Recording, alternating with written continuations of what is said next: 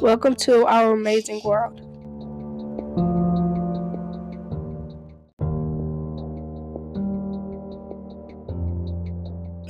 In this episode, we will be talking about my story timeline card, and in that, we'll be talking about parts of my family and where they came from before they came to the United States or Minnesota.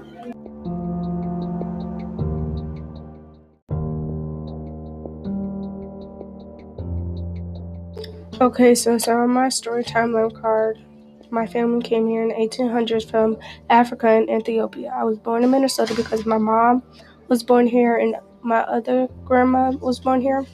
And then my great-great-grandma and grandpa was not born here. They were born in Ethiopia and they came here for better jobs. On my mom's side, I have maternal family, my grandpa and grandpa. On my dad's side, I do not have maternal family. I want to go to college because I want to represent my family because they did go to college.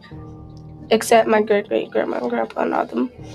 I'm 11 and a half because my birthday is coming up in 2 weeks and some days. And today is October 10th, 2019. I love the NFL. I love the Vikings. The Vikings is the best. Well, sometimes they lose, but they're the best to me. And I love Vans because I have 3 pairs of Vans in my house.